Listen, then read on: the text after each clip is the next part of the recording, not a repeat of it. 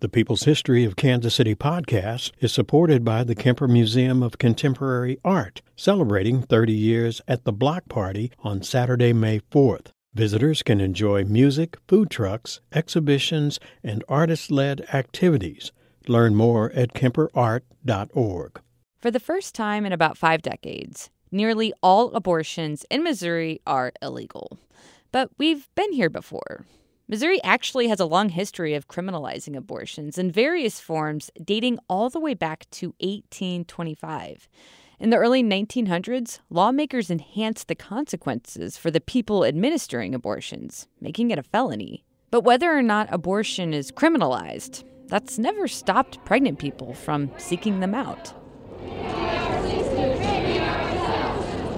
I think our demands are saying that moral codes and theological issues have no business in the law books. I probably did hundreds of abortions. We felt it was the right thing to do. But that doesn't mean anything when the police are actually at your door. In the early 1900s, in Missouri, the practitioners who provided this type of healthcare mostly did so in secret to avoid prosecution, so we don't know much about them. But there is one very notable exception, Dr. Annie Smith. She ran a hospital with her husband in Poplar Bluff, Missouri. She is still a very controversial figure around town, and if you talk to anybody about it, it runs the gamut of horrible butcher to champion for reproductive rights. She was prosecuted for that stuff, and then the higher courts realized that, she was just trying to do her job. I'm Suzanne Hogan. This is A People's History of Kansas City from KCUR Studios. And on this episode, Dr. Annie Smith. It's true that she provided a number of abortions over her long career as a doctor, often helping to save botched abortions. But she was also an advocate for women's health, and she did so much more. The story of Dr. Annie Smith gets complicated because the facts and some fiction have been transformed to create what is known as the Doc Annie legend, which is really more like a ghost story to scare children. Back in 2019, KBIA's Show Me the State podcast looked into it. We'll start by hearing some of what they found out. Then we'll ask, what does Doc Annie's legacy mean now that abortions are again illegal in Missouri? Here's host Christopher Husted. If you grew up in Poplar Bluff, Missouri in the 60s and 70s, you probably heard the story of Doc Annie. Legend has it, Doc Annie was a doctor in town in the early 1900s who kept fetuses in a jar, or maybe threw babies in wells. It was not until probably my freshman or sophomore year that rumors spread that Doc Annie was building an abortion clinic. Of course, the rest of the legend was that she kept these babies in jars and in formaldehyde and threw them down the pit. A lot of the rumors were that the well contained fetuses. And a group of us as teenagers would go out there and tell ghost stories about abortions and dead babies and all kinds of macabre things. Invariably, when you'd go out there, somebody would hear something, somebody would see something. We would talk about abortion and Doc Annie like it was just the worst thing we'd ever heard. That's how legends are. The town of Poplar Bluff sits in the southeast corner of Missouri, where Highway 67 meets Highway 60. The population is just over 17,000. The healthcare system and the public school district hire the majority of the residents. There is only one public high school. Parker Smith graduated from there in 2013, and like many teens who grow up in rural Missouri, he says it was boring. If you're from a small town, you kind of have to make your own fun. Beyond what we were doing in high school and the activities that we were doing in high school, it was just a lot of just driving around and looking for something to do. No surprise here why a ghost story like Doc Annie would take off. But this is where the Doc Annie story happened. Yes, there is truth at the heart of this ghost story. Dr. Annie was a real person, and she performed abortions illegally in Poplar Bluff in the 1930s. There is not, however, any proof that she threw fetuses into a pit or stored them in jars. She was born in 1880 in Kellerton, Iowa. She graduated from osteopathic school in Kirksville, Missouri in 1902. Her husband, J.E., also graduated from there a year later. They moved to Poplar Bluff shortly after to open up a hospital. They had 4 children. To dig a little deeper, I talked to some experts. The first one is Parker Smith, the one who graduated from Poplar Bluff in 2013, whom we heard from earlier. He's also currently working toward his Master of Public Health at the University of Missouri. His research project focuses on women's reproductive health care. So this legend of Doc Annie hadn't even crossed your radar growing up at all? No, that legend had almost kind of died out amongst the generations of people growing up. I think it was bigger in like the 70s. To jumpstart his research, Parker set up a visit with Beverly Sykes, one of Doc Annie's grandchildren. I drove from here in Columbia as my freshman year down on a day trip down to Fredericktown, which is about a 3-hour drive from here. And I went there. She doesn't live in Fredericktown. She has like a farm where her and her husband, who recently passed away, they raised some cattle and had horses. It was just, it's very, very rural, very not flat, but just a lot of cleared land. At Beverly's house, she tells Parker about a book with the story of Doc Annie. I think she had dark hair, or maybe it was, no, Beverly said it was auburn, but it looks dark in pictures, the black and white pictures. She has kind of striking blue eyes. Even though she really adored the women and children that she cared for, she was kind of cold to them and not super like affectionate. Parker learns Annie was a physician who also happened to provide abortions. And Annie did not have a good reputation with most of the town. So after you learned all this information for the first time, what's going through your head and what are you thinking? My first thought was, I want to know more. I want to know, like, you know, the context of this. I want to know, like, what people in the community thought of it, how that affected my family.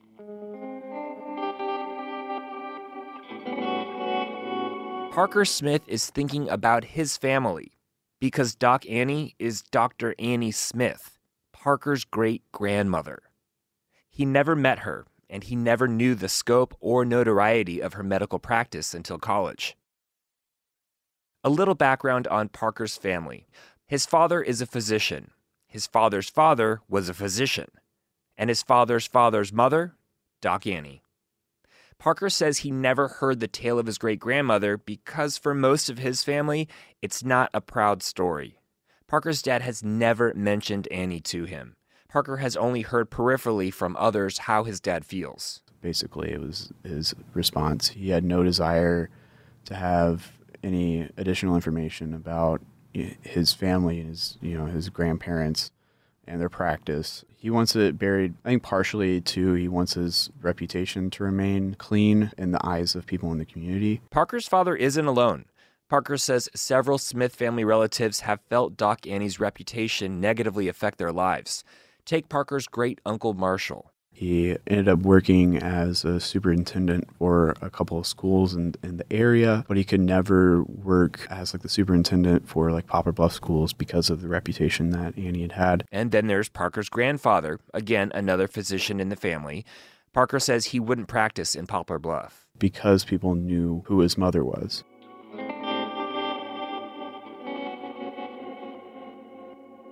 My name is Katie Ray. I am 56 years old, and I am on the volunteer board of the Poplar Bluff Museum.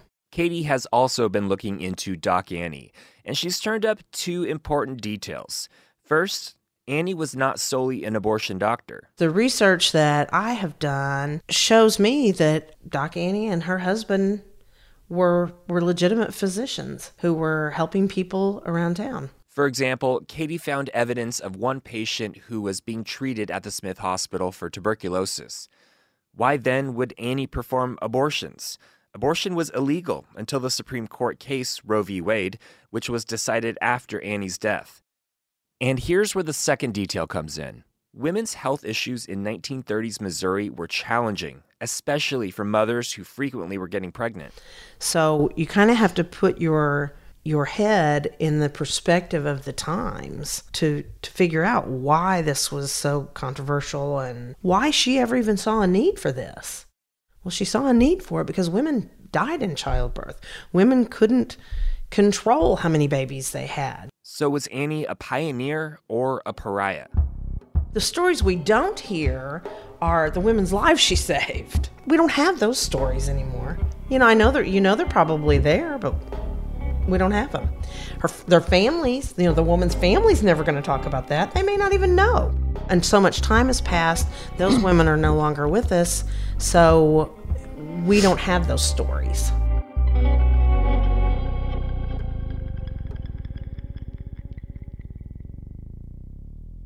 Over time, Annie's story became skewed. While initially a public health issue in Annie's era, abortion took on a controversial nature during the 1970s, when then-presidential candidate Richard Nixon politicized the issue, right when the Doc Annie urban legend was peaking in Poplar Bluff. If you look through Poplar Bluff history, you won't readily see Annie's legacy. She isn't noted in the Poplar Bluff Museum, although Katie wants to change that. I knew enough about her to think this is somebody that really should be featured in the Poplar Bluff Museum. And then I thought, no, it's just too controversial, too hot of a topic. I didn't want to incite the abortion debate in the museum. But I do feel like she has a legitimate place in history. The stigma of abortion runs deep in rural communities, and that plays heavily into making Doc Annie's work taboo in Poplar Bluff. The rest of the Smith family still feels those ripples. Of course, because abortion was illegal, we don't have great information about how many abortions Doc Annie performed or the nature of them. But through Parker's research, we do know some details about 2 cases, because Annie had to go to court 2 times to defend herself. In each case, the death of a woman who was under Annie's care was tied to an abortion. In 1934, the patient who died was a local school teacher. She was unmarried and she lived with her parents. She had an infected incision point due to an abortion being performed. She died from blood poisoning. But the thing is, in her note, when the woman came and saw her, she noted that the puncture hole that had gotten infected was already there whenever she came in to see her. So there were a lot of women who were performing self-abortions who ended up having to go to her because they knew that she would help them either, fix it or complete a job that they weren't able to do. And my mom told me this too. She said that she thinks that Annie performed more like abortion fixes than actual abortions. So like women coming in and like needing medical services because they had tried to do those things to themselves. Ultimately, Annie was exonerated of both charges by the Missouri Supreme Court. Annie felt the heat though, and she needed to get out. She started building a house away from people on Township Line Road, perhaps to escape the leering townsfolk or her growing reputation. Parker says she wanted a garden and a place to raise her own livestock and can her own foods. But Annie Smith died before the building was ever complete. That building? The haunted hospital ghost hunters searched for decades later. Nobody really knew the purpose of the haunted hospital that they thought that they knew so much about. Even though Parker has uncovered so much forgotten history, his dad is reluctant to discuss Annie. I think my dad doesn't really like to have difficult conversations either. Parker feels differently. I mean, I believe wholeheartedly that she was doing all of these things because she believed that it was the best thing that she could do for her patients. Something that doesn't make sense to me as far as like the whole abortion debate is context. There's a lot of context in why things happen and why people need these services. That was Parker Smith with senior reporter Christopher Husted in 2019 on KBIA's podcast, Show Me the State. Nowadays, after the overturning of Roe v. Wade, Parker Smith is rethinking his great-grandmother's legacy and seeing parallels in what physicians are dealing with now. You listen to A People's History of Kansas City for a fresh take on local history. We want to honor these stories, and we take the reporting very seriously. And sometimes we just need to chill. Wanna hang? Let's party! Join us at our annual benefit Radioactive on June 14th. NPR's All Things Considered host Ari Shapiro will make a special appearance, and boy, it's gonna be bumpin'. You gotta be there. Please come support our work. Ticket information is available at kcur.org/radioactive. It's interesting to me that Doc Annie, a doctor who was working in this town for decades, turned into a ghost story. I guess it's probably partly because what she was doing back in the early 1900s was considered taboo and is still a very politically polarizing topic today. But there is so much more about her life and legacy.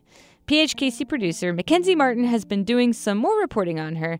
What else should we know about her, Mackenzie? Hello. So I dug around, and I think the thing that stuck out to me as the number one thing that people don't really talk about when it comes to Doc Annie is that in addition to abortions and other medical procedures that she performed for women, she also facilitated a number of adoptions.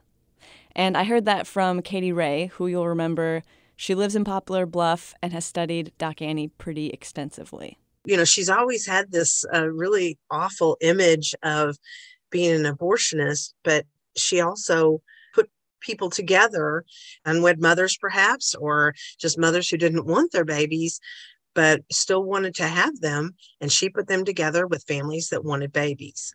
So Katie said early on in her research, she actually found this self-published book that had been written by this woman who had been adopted in Poplar Bluff. And she had always been told the story by her adoptive mother that Doc Annie had provided this adoption. Doc Annie also adopted a child from a patient. And I heard that from her great-grandson, Parker Smith. That great aunt, I believe, passed away years and years and years ago. But it was just interesting to see, like, just the different ways that she cared for patients.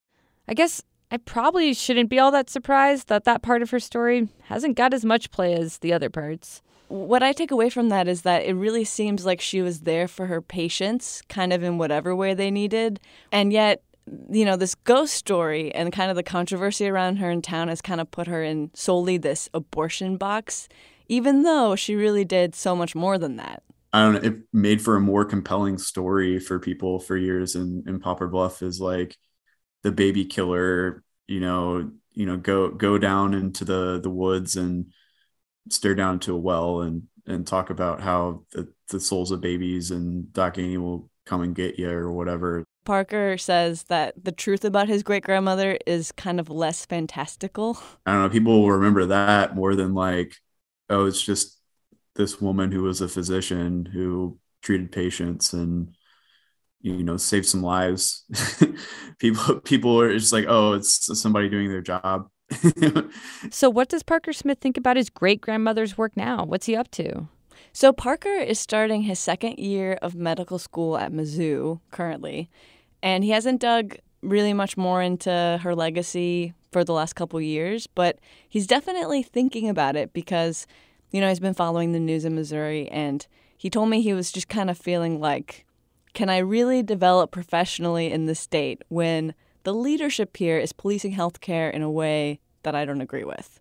And he was kind of referring specifically in regards to Missouri's recent law banning abortion except in cases of medical emergency. You see all these news stories now, recently in Indiana and Ohio, and doctors being sued for trying to do their jobs and trying to do what's right for people, but getting sued to make national attention by whatever attorney general of the day is doing it with like no consideration of the health of, the mother in these cases. You could honestly cite a number of cases in the headlines right now because doctors all over the country are kind of fearing repercussions now that Roe v. Wade is overturned because it's a gray area. And actually, earlier this month in Missouri, a chief medical officer for Planned Parenthood told St. Louis Public Radio that this ban is putting patients who need life-saving abortions at risk because doctors are literally having to wait for guidance from lawyers. This has caused incredible chaos in the medical community where physicians are wondering how sick is sick enough before they can provide abortion care in the state of Missouri when faced with the very real possibility of criminal penalties. It's hard not to think about all the parallels between what we're seeing now and the kind of persecution Doc Annie dealt with back in the 1930s. Yeah, I actually spoke to a history professor about this, Dr. Evan Hart at Missouri Western State University, and she told me that if a woman died of an abortion back in the 1900s, the case almost always made it to the courtroom. So that's not unusual. But she said that the fact that Doc Annie only went to court twice for patients who died suggested to her that Doc Annie probably performed many abortions safely. And one of the cases Doc Annie went to court for, remember, was a situation where a woman had done something to herself, and Doc Annie was trying to fix it. I talked to Katie Ray about that. How's that going to play out now in 2022 if that sort of thing happens again? We don't know that yet, but how is that going to play out if a woman decides she wants to have an abortion and she decides to try to do this procedure herself and it doesn't go well, because how could it go well? And then she goes to her local emergency room and they try to help her.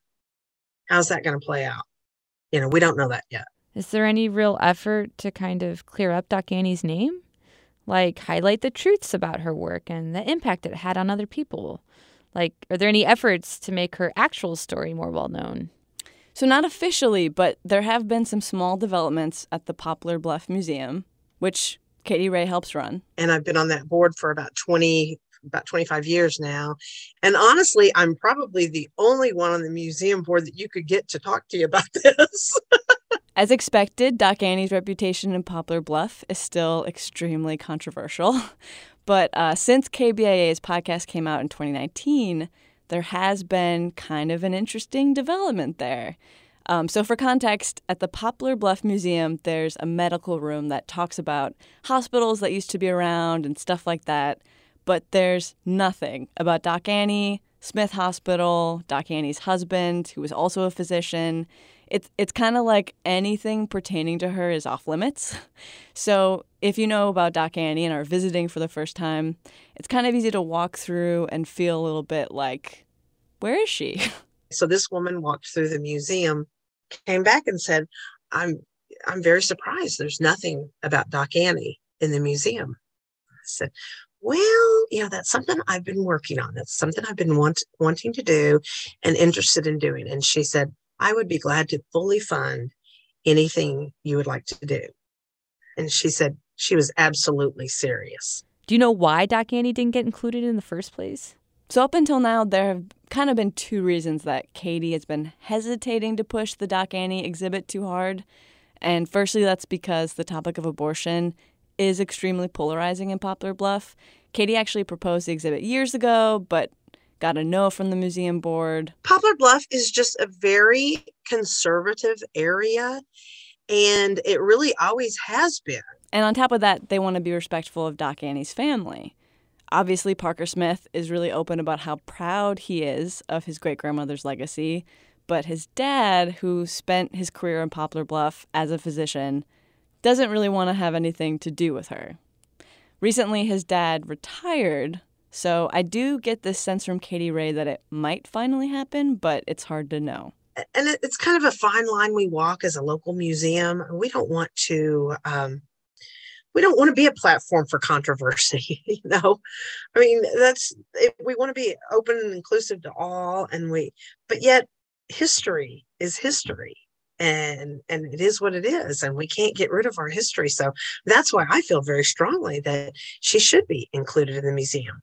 Dr. Annie Smith is part of our history here in Poplar Bluff, and that's what the museum is supposed to do. We're supposed to present history, good, bad, or ugly.